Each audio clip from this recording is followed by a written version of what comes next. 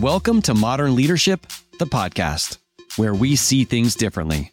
I'm your host, Mark Hildebrand. I'm a husband, father, master life and legacy coach for leaders, co-creator of the Pushco Certification School, and 20-year law enforcement officer from Southern California.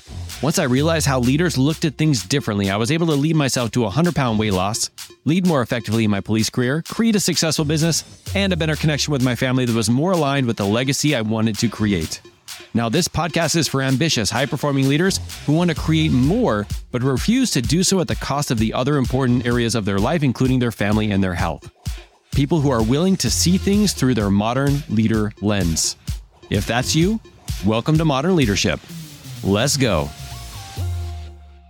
Have you ever felt frustrated trying to figure out how to do something in your business? This could be around how to put together an offer, how to make a sale, how to run your social media, how to create a podcast, or maybe even how to get past a roadblock that's currently keeping you stuck. Being a business coach and helping several people walk through this, I find it's most helpful when I share a framework that hasn't only worked for me, but it's worked for hundreds of other people to help them answer the question of how. It's a set of universal principles that will help you find out how to do anything, not only in your business, but in other areas of your life too. Because if we don't have a way to solve for this, we're going to be constantly wondering what to do next, wasting a lot of valuable time and energy. And I know none of us really want to do that. Now, this framework requires some explanation, but I'm just going to give it to you right now. And you might even dismiss this before I actually go into the details. But for those of you who do stick around, this is going to be a game changer for you. So the universal answer to how is always doing the right things, connecting with the right people, and learning the next right lesson. Now, let me give you some important context. I know a lot of you heard the words "the right" multiple times,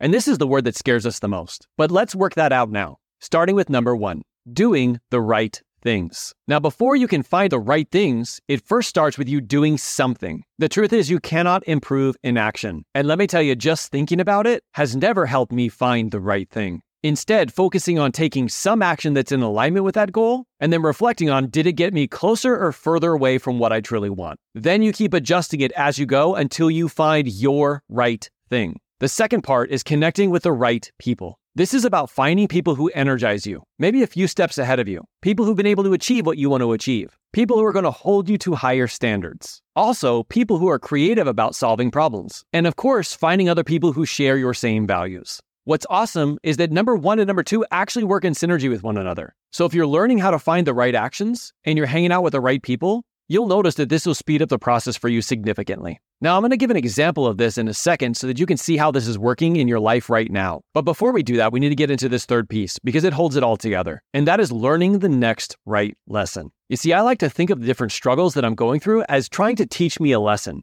It's trying to teach me what skills I need to develop next. And as long as I'm willing to lean in and learn that next skill, then I am going to be able to hit my goals. So let me tell you how this showed up in my life, specifically around my health and fitness. I ended up losing 100 pounds, but let me tell you, it wasn't easy. I was searching for the answer to how. Which workout should I do? Which nutrition plan should I follow? And what are all the steps that I need to take to make 100 pounds disappear? Now, in the beginning, I would convince myself not to do anything at all because every 1 or 2 days, I would fall off. I wouldn't be consistent with the actions that I said I was going to take. And I actually started to make it mean something about me and my potential of losing weight.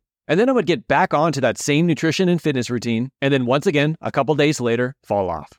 Thankfully for me, I moved on to step 2, even though I wasn't trying anything new. Now back then, I didn't have this formula. But looking back at it now, what I did is I moved on to step number 2, which was surrounding myself with the right people. I started to hang out with people who were more healthy and fit than me, who found different workouts and nutrition plans that were working for them, and who were motivated and inspired and actually pushed me every single day to reach my potential. A lot of it just had to do with the actions that they were taking themselves. But I also made sure to spend as much time as I possibly could with them because I knew that whenever I did, I would stay more consistent than I would on my own. And what's crazy is when I started to hang out with them, I was naturally presented with a whole bunch of different ways of working out and eating because not everyone on the team followed the same exact one. It gave me the opportunity of testing things, seeing if it worked, and when it didn't, I would just find something else to try. Until I found a thing that actually made me consistent and helped me achieve my goal. Now, it didn't happen without step number 3. And for me, the skill was getting past my own BS or belief system that was actually holding me back. This started with me diving into personal development, personal growth, listening to podcasts, and lastly, becoming a certified life coach. And when I understood what was going on in here, it truly allowed me to not only lose the weight, but keep it off now for over 11 years.